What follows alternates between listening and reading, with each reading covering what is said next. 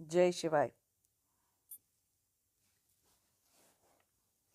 तो फिर से एक बार जानकारी दे दूं आप लोगों को कि 15 और 16 अप्रैल को मैं जा रही हूँ ऋषिकेश में।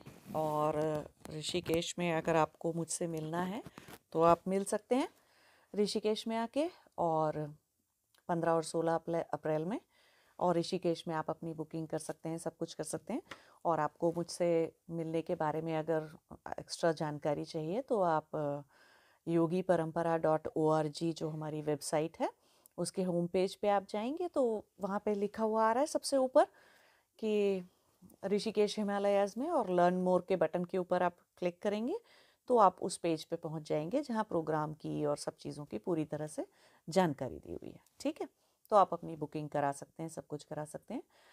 10 अप्रैल में 15-16 को हम मिल रहे हैं तो उससे 4-5 दिन पहले मुझे वो पेज भी हटाना पड़ेगा और वो बुकिंग्स भी हमको बंद करनी पड़ेंगी, क्योंकि एंड टाइम पे आप बुक नहीं कर सकते हैं, क्योंकि कितने लोग आ रहे हैं उसके हिसाब से हम हॉल और जगह बुक करेंगे। तो 4-5 लोग हैं तो छोटी जगह हो गई, 10-15-20 लोग हैं तो थोड़ी ज़्यादा बड़ी जगह चाहिए होगी, तो वो सब कुछ हम रेंट करेंगे, जगह पे करेंगे।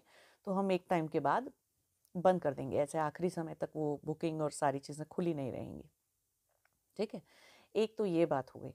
दूसरी एक और बात मुझे आप लोगों से कहनी है कि इतने सारे हम लोग वीडियोस बनाते हैं, मेरे साथ मेरी टीम काम करती है, सब कुछ लोग सेवा भाव से, बहुत सारे यंगस्टर्स हैं वो काम करते हैं मेरे साथ, और मेरा भी बहुत सारा समय जाता है।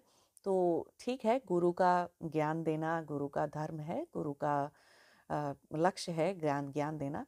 तो गुरु देते हैं ज्ञान, बट आप पेड़ के नीचे बैठकर गुरु से ज्ञान लेंगे तो शायद उसके लिए उतने रिसोर्सेज की ज़रूरत नहीं पड़ेगी।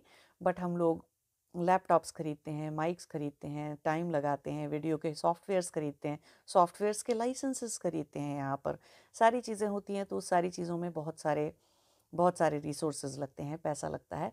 तो आप लोग जो भी डोनेशन दे सकते हैं, जो भी डोनेशन देना चाहते हैं, वो टाइम टू टाइम आप जितना भी कर सकते हैं उतनी डोनेशन दे दीजिए। छोटी या बड़ी की बात नहीं होती है, कितना दिया उसकी भी बात नहीं होती है।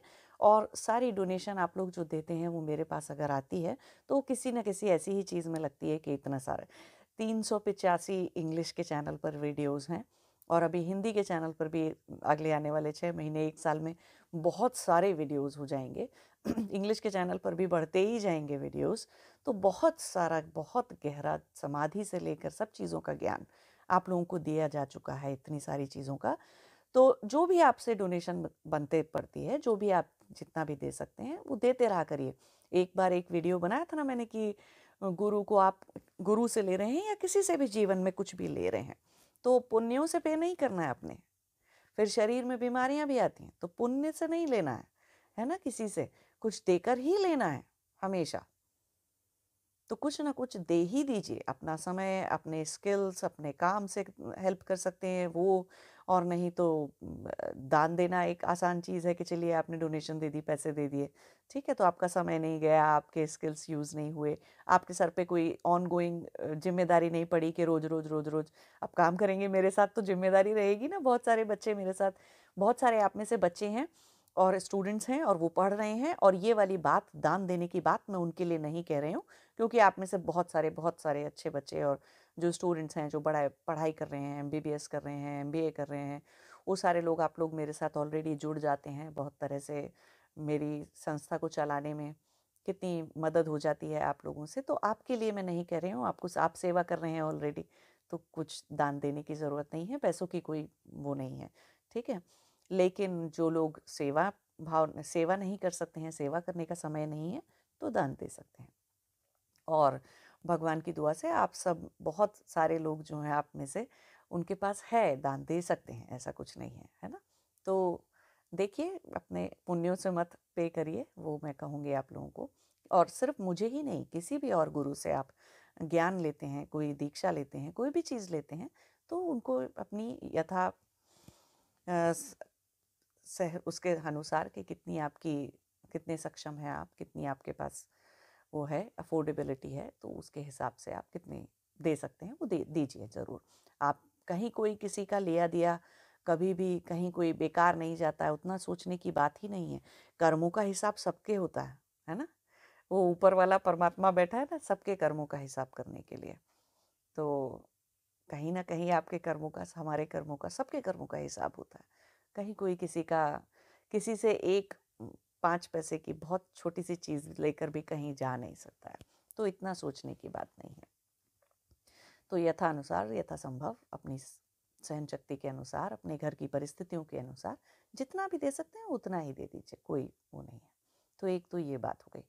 अब हम बात करते हैं आज पीछे मैंने एक वीडियो बनाया था जिसमें कि जो कि इंग्लिश में था, इंटेंसिटी के ऊपर, है ना? तो महर्षि पतंजलि की अगर हम योग दर्शन पढ़ते हैं तो हम उसमें देखते हैं, उसमें सब जगह लिखा रहता है कि जो भी साधक है, योगी है ना, या शिष्य है, किसी भी गुरु का कोई शिष्य है, तो वो कितना अधिकारी है कि उसको समाधि लगेगी, कि उसका ध्यान धारणा लगेगी, उसके ध्यान लगेगा। ये सारी चीजें किस बात पे डिपेंड करती हैं, किस बात के ऊपर निर्भर करती हैं कि आपके अंदर की कितनी कितनी शक्ति है, आपके अंदर कितनी तीव्रता है, आपके अंदर अपने लक्ष्य को पा लेने की, है ना? कितने तीव्र हैं, कितनी वो जो आपके अंदर इंटेंसिटी है, वो जो एक आपके अंदर तीव्रता है, शक्ति है, वो बहुत कम लेवल की है, बहुत थोड़ी सी है, ठीक है? थोड़ी सी भी है और आज रहती है भक्ति, कल नहीं रहती, आज रहती है शक्ति, कल नहीं रहती, आज रहता है थोड़ा सा वैराग्य, कल नहीं रहता। तो वो बहुत निम्न स्तर की, बहुत ही निचले लेवल की तीव्रता है। तो उससे समाधि में या जीवन में कोई भी गोल इतना ठीक से नहीं, आप किसी भी लक्ष्य की प्राप्ति इतनी आसानी से नहीं कर सकते हैं।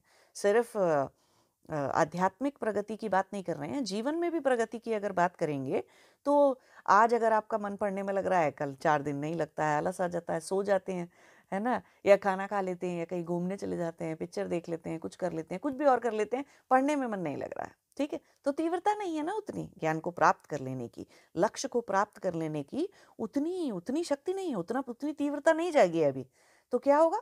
जीवन के लक्ष्य भी प्राप्त नहीं होंगे। सिर्फ आध्यात्मिक लक्ष्य पूरे करने की बात नहीं है, वो नॉर्मल आपके जो भी वर्ल्डली गोल्स हैं वो भी पूरे नहीं होंगे, है ना?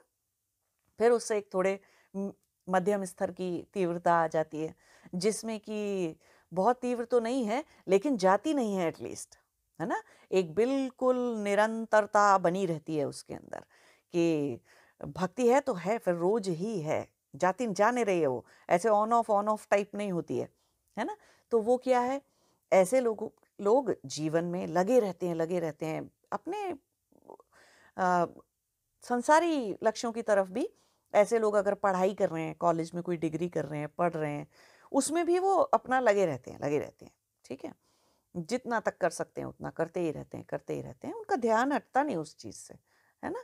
और अगर उनके कोई आध्यात्मिक गोल हैं तो थोड़ी तपस्या यहाँ कर ली, थोड़ा सा अपने आप को पकड़ लिया रोज कि अच्छा मैं ये क्यों सोच रहा हूँ, या मेरी ऐसी भावनाएं क्यों जाग रही हैं, या ये कैसे क्यों कर रहा हूँ मैं, है ना? अपने मन वचन कर्म का ध्यान रखते रहना, हमेशा अपने आप को पकड़ते रहना, अपनी चेतना को जागृत करके रखना कि नहीं, मुझे चेतन रहने का है, मुझे मेरी वृत्तियाँ जो हैं ऐसे इधर उधर उधर उधर, मुझसे मेरे मन वचन कर्म को मेरी वृत्तियां खराब नहीं करेंगी और मैं चेतन रहूंगा। तो चेतन रहने की बहुत जो भी कोशिश करनी होती है वो मध्यम स्तर वाले लोग लगातार करते रहते हैं। फिर आते हैं उच्च स्तर की तीव्रता, जो संपूर्ण वैरागी हो चुके, वो तीव्र स्तर है, पूरी तरह से वैरागी हो चुके। उनका तो एक ही फिर पर्पज रह जाता है, फिर उनको कुछ दिखाई नहीं देता, कुछ सुनाई नहीं देता। एक तरह से देखा जाए तो बहुत गहरे ध्यानी हो जाते हैं, धारणा उनकी इतनी पक्की हो जाती है जो कि सोते में भी काम करती है। तो उनका सोने का समय भी जो है, शरीर जब सोता है, आराम करता है, वो समय भी उनका नष्ट नहीं होता कि सपने देखने में लगे हैं और इधर उधर सपने, कुछ भी सपने आ रहे हैं बेकार के, और अपने गहरी नींद में हैं और वो समय सब पूरा बेकार कर दिया। नहीं, ऐसे नहीं होता है। तो कौन कितना आगे पहुंचेगा, आध्यात्मिक लक्ष्यों को कितनी जल्दी कोई पालेगा, वो किस बात पे निर्भर करता है कि आपके अंदर तीव्रता कितनी है, लगन कितनी है आपके अंदर? थोड़ी सी लगन है, आज है लगन कल नहीं है, तो वो निम्न स्तर हो गया। मध्यम स्तर हो गया कि नहीं, लगन रहती है, जाती नहीं है। वो धीरे धीरे चलते रहते हैं, लेकिन चलते रहते हैं। एक हो गया तीव्र स्तर की लगन। तो कितनी लगन है आप में? इंटेंसिटी को अगर हम हिंदी में बोलेंगे, हिंदी में ट्रांसलेट करेंगे तो क्या रहेगा? लगन क्या हो जाएगी? तीव्र हो जाएगी। लगन बोलेंगे उसको हिंदी में, ठीक है। अब बहुत सारे लोगों ने मुझे क्वेश्चन किया, जो इवन हिंदी भी समझते हैं, हिंदी भी बोलते हैं।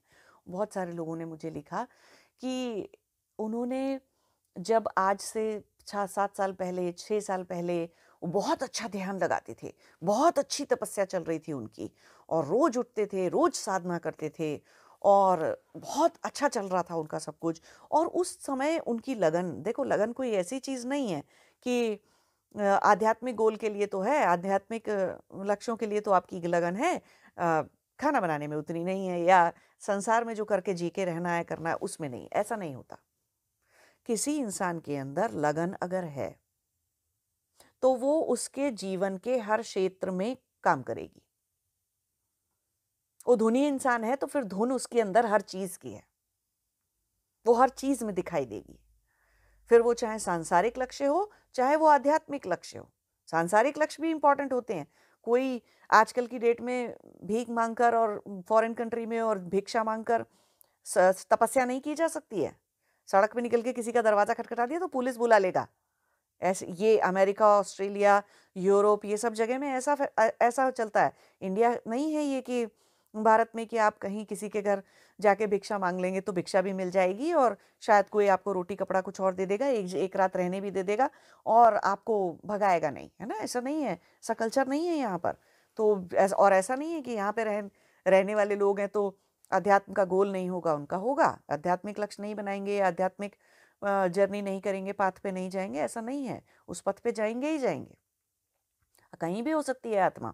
तो उस जगह के देश कल्चर के हिसाब से उसके लिए सांसारिक गोल, अपने पैरों पे खड़े होना, अपना जीवन निर्वाह कर सकने लायक पैसा धन संपत्ति, पैसा, घर, वो सब अपने लिए जुटा लेना, वो बड़ी बात है। तो वो सांसारिक गोल भी उतना ही जरूरी हो जाता है। तो धुनी इंसान है तो सांसारिक गोल सब जगह को भी उतनी धुन से पालेगा वो, और अगर आध्यात्मिक गोल है, आध्यात्मिक लक्ष्य है, उसको भी उतनी धुन से पालेगा।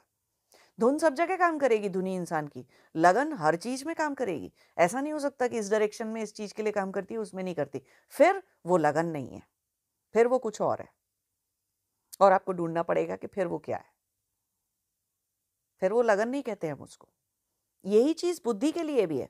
ऐसा नहीं होता कि बुद्धि जो है वो इस तरफ तो चलती है, इस डायरेक्शन में तो काम करती है, एक चीज के लिए काम करती है बुद्धि, दूसरी चीज के लिए हम महामूर्ख हो जाते हैं और हमारी बुद्धि काम नहीं करती। ऐसे नहीं होता है।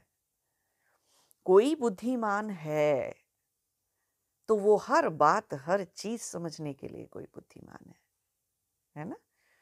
किसी के अंदर ईमानदारी है तो फिर वो हर चीज के लिए ईमानदारी है ना। ऐसे थोड़ी कि मैं पैसों के लिए तो ईमानदार हूं, और लेकिन कोई मुझे किसी और तरह की प्रॉपर्टी या चीजें या रिसोर्सेज देता है तो मैं ईमानदार नहीं हूं। ऐसा थोड़ी होता है। कोई धर्म का पालन कर रहा है तो फिर हर क्षेत्र में धर्म का पालन करेगा, तो वो पूरी तरह से धर्म परायण होगा, है ना। कोई चोरी नहीं कर रहा, आस्तेय का पालन कर रहा है, तो फिर वो इंसान, ये थोड़ी कि मैं सिर्फ पेन नहीं चुराता हूं लेकिन मैं पेंसिल चुरा लेता हूं, ये ऐसे थोड़ी होता है। तो आपके अंदर ऐसे ही धुन भी ऐसे ही काम करती है, बुद्धि भी ऐसे ही काम करती है। बुद्धि एक जगह प्रखर है, बुद्धि बहुत अच्छी सी चेतना की शक्ति है बुद्धि के अंदर। चेतना आपकी अगर एक दिशा में काम कर रही है तो जीवन की सारी दिशाओं में, हर क्षेत्र में काम करेगी। धुन आपकी एक चीज में काम कर रही है तो सारी चीजों में काम करेगी। क्यों? कि ज्ञान क्या कहता है कि मुझे पैसा भी कमाना उतनी ही जरूरी है, अपने पैरों पर खड़े होना भी उतनी जरूरी है, मेरे लिए अच्छे कर्म करना भी उतनी जरूरी है, नहीं तो क्रिया में रहना और प्राणायाम और योग और साधना करना अपना, वो भी उतना ही जरूरी है। तो मैं सब कुछ करूंगा या सब कुछ करूंगी। तो लोगों ने मुझे लिखा, बहुत सारे लोगों ने ऐसे प्रश्न किया कि कल तक तो बहुत सारी लगन थी हम में, आज से 4 साल पहले, 5 साल पहले, 7 साल पहले, बहुत सारी लगन थी, बहुत साधना कर पाते थे और जीवन के भी सारे लक्ष्यों में बहुत तेजी से प्रगति कर पाते थे और बिल्कुल धुनी रहते थे और जुटे रहते थे। अभी पता नहीं क्या हुआ। अभी ना तो संसार के लक्ष्यों में दिमाग लगता है और दिमाग जाता है, और ना ही जो है अभी इधर आध्यात्मिक कोई प्रगति हो पाती है। साधना करने का भी मन नहीं करता, काम करने का भी मन नहीं करता, ऑफिस में जाके या कहीं पे अपने बिजनेस में जाके करने का, वो भी करने का मन नहीं करता। कोई अजीब सी, ऐसा लगता है जैसे कोई अजीब सी संतुष्टि, या तो कोई अजीब सी संतुष्टि अंदर आ गई है, या फिर ऐसा लगता है जैसे कोई अजीब सा आलस है अंदर, आलस्य आ चुका है, प्रमाद आ चुका है बुद्धि में, है ना? कुछ सोचने समझने का भी मन नहीं करता, देखने का भी मन नहीं करता, कहीं जाने का मन नहीं करता, और किसी गोल, किसी चीज के पीछे भागने का, कुछ वो जो एक अंदर धुन थी ना, वो गायब हो गई, वो नहीं है अब। तो लोगों का क्वेश्चन है मुझसे कि क्यों थी वो पहले और अब क्यों चली गई। तो एक बहुत समझने वाली बात है कि आपको ढूंढना पड़ेगा, ठीक से बैठ के सोचना पड़ेगा कि पहले वो धुन क्यों थी, कारण क्या था उसका। वो जो धुन उत्पन्न हुई थी उसका कारण पहले क्या था? क्या पहले का कारण ये था कि आप चाहते थे कि मैं किसी पर निर्भर ना रहूं, किसी से पैसे ना मांगूं, किसी से कुछ मांगू ना, तो मैं अपने पैरों पे खड़ा होना चाहिए, खड़ी होनी चाहिए, मेरे पास अपना खुद का धन संपत्ति सब कुछ होना चाहिए। आप अपने आप को प्रूव करने में लगे हुए थे, अपने आप को या संसार में, किसी को, माँ बाप को, दोस्तों को, रिश्तेदारों को, किसी को कुछ तो प्रूव करने में आप लगे हुए थे, है ना? तो वो कारण था आपकी धुन का। आप बता देना चाहते थे संसार को, लोगों को, कि नहीं, मैं भी कुछ हूँ और मैं भी कुछ कर सकता हूँ या कर सकती हूँ। मैं कोई ऐसे नालायक इंसान, नालायक औलाद नहीं हूँ, नालायक पुत्र या पुत्री नहीं हूँ, है ना? इससे बेकार का संसार में धरती का बोझ नहीं हूँ मैं। तो आप दुनिया को बता देना चाहते थे, आप सबको समझा देना चाहते थे और खुद को भी बताना चाहते थे कि हाँ, मैं कर सकता हूँ ये, आई कैन डू इट, है ना? वो कारण था धुन का। और आप ये भी बताना चाहते थे कि मैं जो है ऐसे बाकी लड़के लड़कियों की तरह फालतू का घूमता नहीं रहता हूँ इधर उधर, और समय फालतू का बर्बाद नहीं करता रहता हूँ, और मैं बहुत अच्छे से अपना आध्यात्म में और भक्ति में विश्वास करता हूँ, और मैं एक अच्छा बच्चा हूँ, मैं अच्छा इंसान हूँ, मैं एक अच्छा लड़का हूँ, अच्छी लड़की हूँ, संस्कारी हूँ, अच्छे संस्कार हैं मेरे अंदर। ये दिखाना चाहते थे पहले। क्या कारण था? क्यों चल रहे थे? क्यों भाग रहे थे? क्यों का आंसर मिलना, जवाब मिलना आपके लिए, अपने लिए, अपने अंदर इस चीज को ढूंढना बहुत जरूरी है। क्यों? कि वो कारण क्या था। क्योंकि जब वो कारण नहीं रहेगा तो आप नहीं भागेंगे, सीधी सी बात है। वो धुन की उत्पत्ति का कारण ही गलत था पहले। अब सही कारण क्या है धुन की उत्पत्ति का? कुछ लोगों के अंदर, वो जो योगियों के अंदर, तपस्वियों के अंदर, वो जो तीव्रता की लगन आती है, बहुत ही तेज जलने वाली लगन आती है, वो दो चीजों से आती है। एक तो इस बात का पूर्ण तरह से ज्ञान हो जाना कि शरीर नश्वर है, आज नहीं तो कल मैं मर सकता हूं, मर सकती हूं, ये शरीर छूट सकता है, कोई मुझे मार सकता है, कोई गाड़ी कार ट्रक किसी दिन भी मुझे कुचल सकता है, कहीं भी मेरा हाथ पैर टूट सकते हैं, कोई सांप बिच्छू कोई मकड़ी मुझे काट सकती है, मैं विष से मर सकता हूँ, नहीं तो कोई मेरे घर में चोरी कर सकता है, डाका डाल सकता है और मुझको मार सकता है। कुछ भी हो सकता है। ये तो मैंने 2-3 ऐसे छोटे मोटे कारण गिना दिए आपको, बट कुछ भी हो सकता है। तो ये शरीर नश्वर है, आज नहीं तो कल ये छूट जाएगा, तो मेरे पास वक्त नहीं है बर्बाद करने के लिए। मैं जो करना चाहता हूं वो आज करूंगा और अभी करूंगा, मैं अभी करूंगी ये सारी चीजें, आज ही करूंगी ये सारी चीजें। एक ज्वलंत सी अंदर भावना जाग जाती है, वक्त नहीं है, समय नहीं है। तो जब वो ज्वलंतता, वो लगन सही ज्ञान से जागती है तो वो जाती नहीं है। ये जिनके अंदर नहीं है, ये भावना, ये समझ, ये ज्ञान जिनके अंदर नहीं जागा है कि शरीर नश्वर है, मृत्यु कभी भी, किसी को भी कभी भी मृत्यु आ सकती है, ठीक है, ये ज्ञान नहीं जागा जब तक, तो ऐसा लगता है सोचने से, ठीक है कल कर लेंगे, अरे कोई बात नहीं 1 हफ्ते बाद कर लेंगे, अच्छा 10 दिन बाद कर लेंगे, कोई बात नहीं 3 महीने बाद तपस्या कर लेंगे, चलो अब थोड़ा 6 महीने थोड़ा चैन से जी लेते हैं, थोड़े दिन ऐसे कुछ नहीं करते, कोई बात नहीं, घूम फिर लेते हैं, टीवी देख लेते हैं, सब कुछ कर लेते हैं, साधना तपस्या कोई बात नहीं, अब पहले अभी जीवन में अभी और काम जरूरी है, साधना तपस्या तो बाद में भी होती रहेगी, है ना, बाद में बहुत टाइम रहेगा। और मैंने ऐसे कई सारे लोग देखे हैं, टाइम नहीं रहता है, शरीर बीमार हो जाता है, कोई ना कोई बीमारी शरीर में घर कर जाती है। क्यों? अगर आप साधना तपस्या नहीं कर रहे तो इसका मतलब वृत्तियां आपको चला रही हैं, चेतना से तो आप चल नहीं रहे, वृत्तियों से चल रहे हैं, वृत्तियों से चलेंगे तो शरीर जाएगा ही जाएगा। भय की वृत्ति है, कोई सी भी वृत्ति है, वो सब बीमारियां बनाएगी, राग द्वेष अस्मिताएं कुछ ना कुछ भयंकर बीमारियां शरीर में लाएंगी। तो आप, पता चला किसी की किडनी नहीं है, प्रॉब्लम आ रही है किसी को किसी के क्या कहते हैं उसे, गॉल ब्लैडर निकाल दिया, किसी का पैंक्रियाज निकाल दिया, किसी का थायराइड ग्लैंड निकाल दिया, कुछ ना कुछ अंग भंग हो चुका है। अब तपस्या करना बहुत कठिन है, बीमार रहकर बीमार शरीर के अंदर तपस्या करना बहुत मुश्किल काम है। तो क्यों इंतजार कर रहे हैं, क्यों इंतजार हो रहा है, क्यों लग रहा है कि बहुत टाइम है ही नहीं एक्चुअली।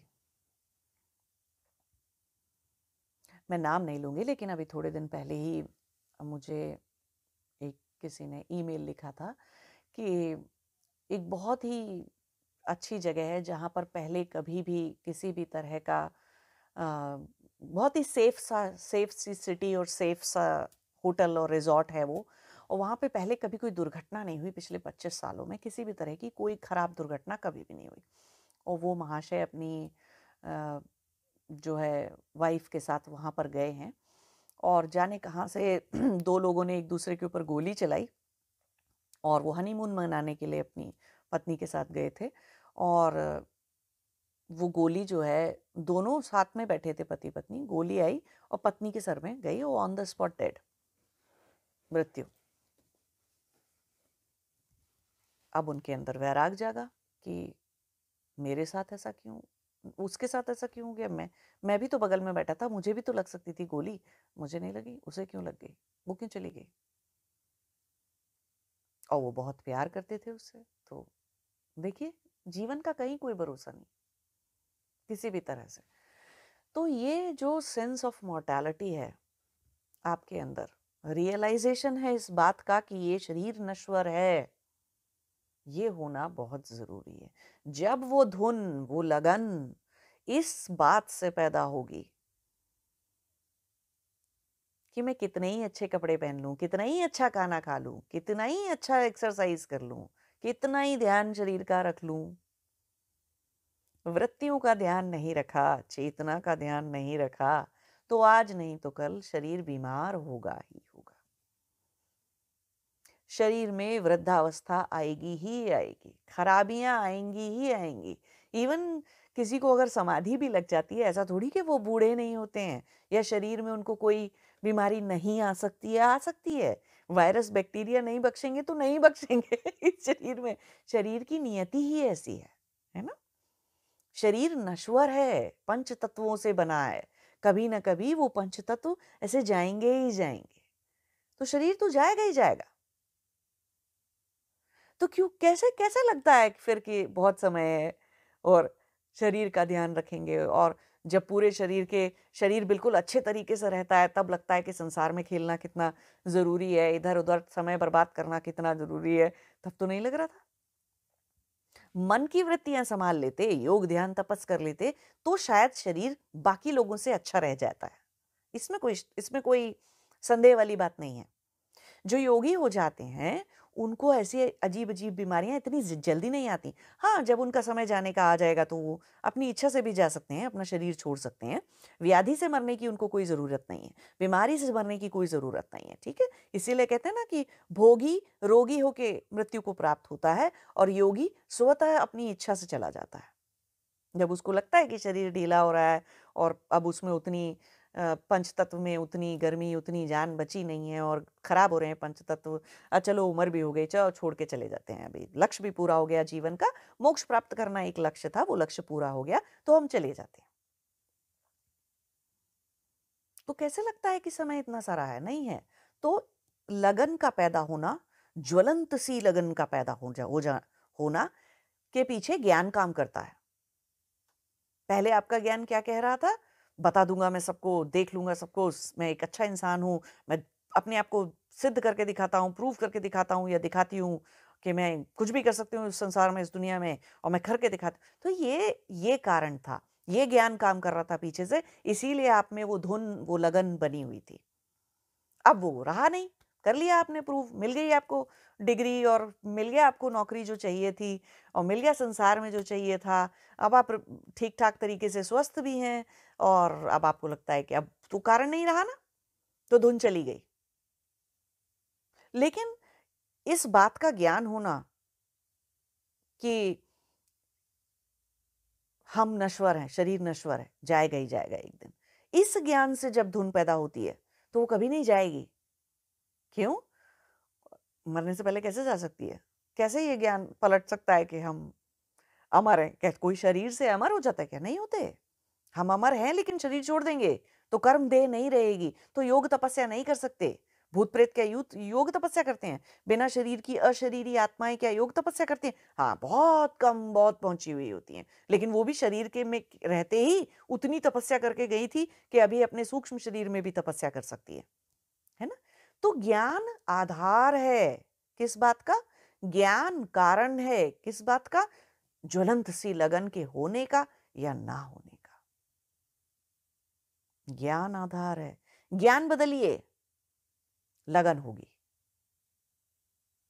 ज्ञान को फिक्स करिए, अपने सही ज्ञान रखिए, तो अंदर ज्वलंतता उतनी तेजी से बनी रहेगी।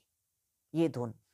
दूसरी एक चीज जो कि उस धुन को कभी जाने नहीं देती हमारे अंदर से, वो है वैराग्य। वैराग्य क्या कहता है? क्या क्या ज्ञान होता है वैराग्य में आपको, एक वैरागी के पास, कि मैं संसार में इस चीज के पीछे भागूं या उस चीज के पीछे भागूं, धन संपत्ति, बच्चे, घर, संसार, बच्चों के बच्चे, या अचल अचल संपत्ति, किसी रिश्तेदार, रिश्ते नाते, मैं किसी की भी चीज के पीछे जा लूं, अंत में मुझे दुख ही प्राप्त होगा।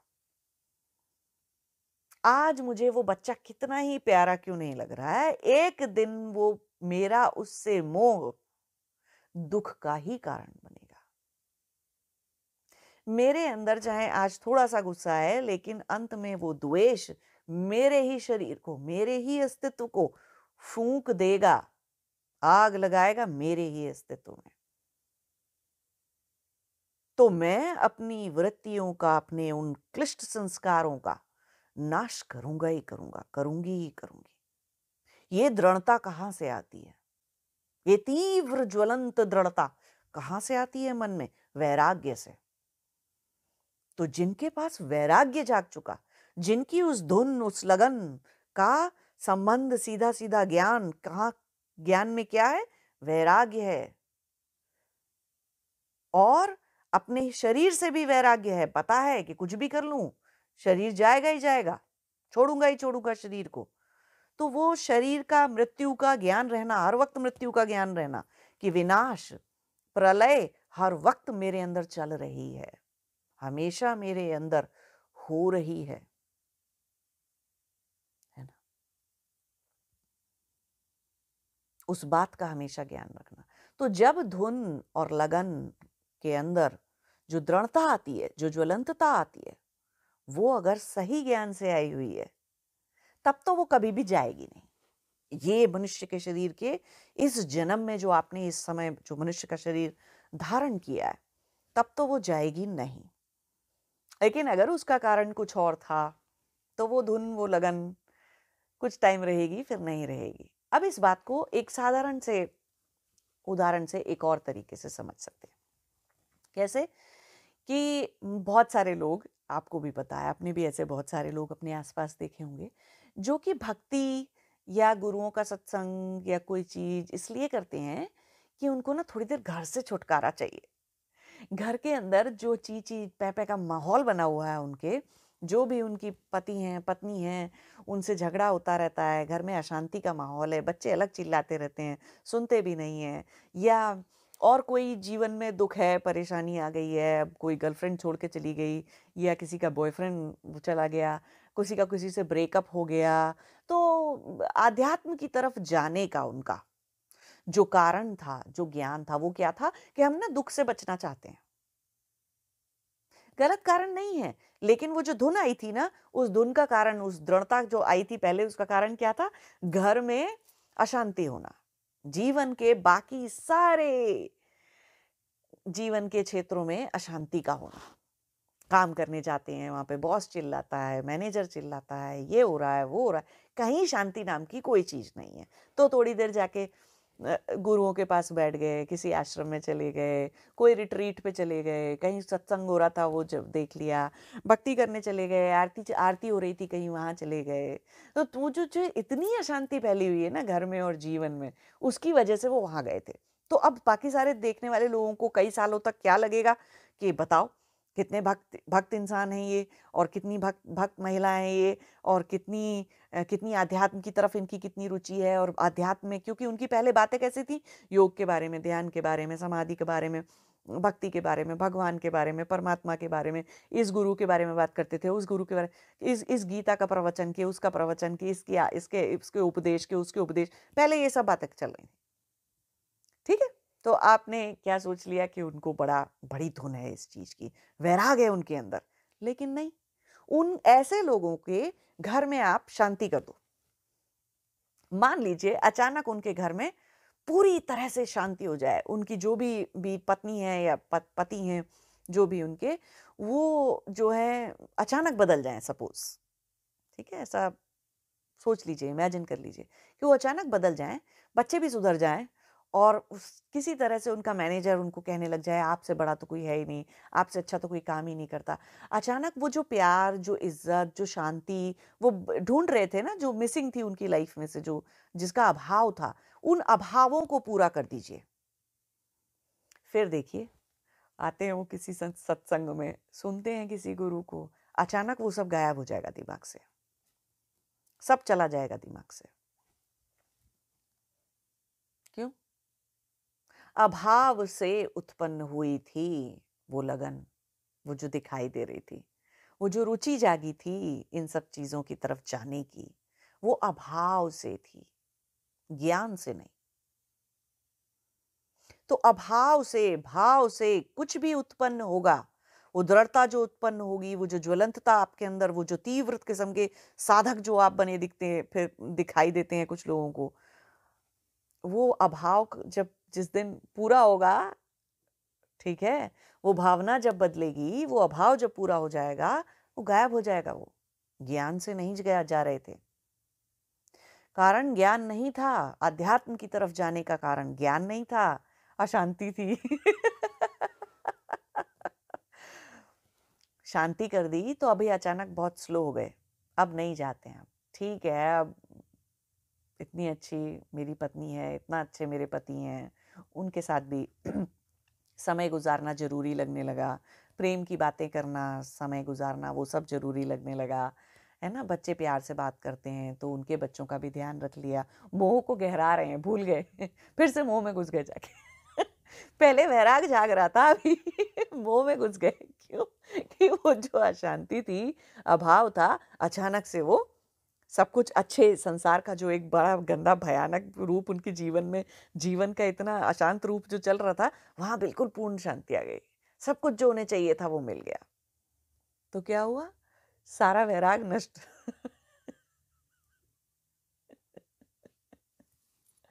तो ऐसे होता है, समझे आप? तो वो जो इंटेंसिटी है, वो जो एक बहुत ही प्रबल दृढ़ता है आध्यात्म के रास्ते पे चलने की, उसका कारण आपके अंदर पहले क्या था? आज से 5 साल पहले, 6 साल पहले, 10 साल पहले, 2 साल पहले, जब आप अपनी आध्यात्म के रास्ते पर चल रहे थे, पहले उसका कारण क्या था? ज्ञान था क्या उसका कारण? वैराग था क्या उसका कारण? शुद्ध ज्ञान था क्या उसका कारण? नहीं था। अशांति, अभाव, क्लेश जिंदगी में अपने आप को प्रूव करना और दो चार अस्मिताएं बना लेना, आइडेंटिटीज बना, वो सब कारण थे क्या? अपनी इज्जत, अपनी प्रतिष्ठा, अपना अच्छा होना, वो सब कारण थे। ज्ञान नहीं था, वैराग नहीं था, तो फिर आज वो दृढ़ता नहीं रहेगी, चला जाएगा वो। तो जब भी अध्यात्म के मार्ग पे जितने लोग भी चलते हैं, तभी तो कहते हैं कि दिखाई तो देता है ऐसे कि आधी से ज्यादा दुनिया अध्यात्म में ही लगी हुई है। तो इंडिया में तो भारत में तो देखेंगे तो ऐसा लगता है हर दूसरा आदमी अध्यात्म में लगा हुआ है, भक्ति में, प्रेम में लगा हुआ है। लेकिन कारण सही नहीं है बहुत सारे लोगों का। ज्ञान नहीं है, ज्ञान से नहीं जा रहे हैं, वैराग से नहीं चल रहे हैं उस रास्ते पर। राग नहीं मिला इसलिए चल रहे हैं।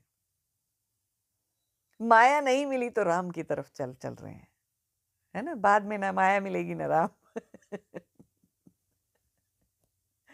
तो जितने लोगों ने ये प्रश्न किया है मुझसे कि उनके अंदर पहले क्यों थी इतनी दृढ़ता और इतना सब कुछ, और इतनी इतनी अच्छी इंटेंसिटी क्यों थी, इतनी तीव्रता क्यों थी, आज क्यों नहीं है, आज क्यों नहीं कर पाते, तो ये समझना जरूरी है आपके लिए। आप अपने अंदर झांक कर देखिए, कोई और नहीं देगा इस बात का आंसर। आपको अपने अंदर झांक कर देखना है कि पहले क्या कारण था कि वो कर रहे थे उस तरफ, उस दिशा में जा रहे थे। तो आज वो कारण नहीं है तो नहीं जाएंगे। अगर पहले भी ज्ञान से, वैराग्य से, और इस ज्ञान से कि मेरा शरीर नश्वर है, मैं कभी भी मर सकती हूँ, कभी भी मर सकता हूँ, कभी भी मेरी आत्मा ये शरीर छोड़ सकती है, मैं एक आत्मा हूं, इस ज्ञान से अगर आध्यात्म पर जा रहे थे तो वो दृढ़ता कभी जाएगी नहीं। फिर चाहे संसारी गोल, संसारी लक्ष्य को प्राप्त करना हो या आध्यात्म के लक्ष्य को प्राप्त करना हो, वो दृढ़ता, वो प्रबलता अंदर से जाएगी नहीं। ठीक है। नमस्ते। जय शिवाय।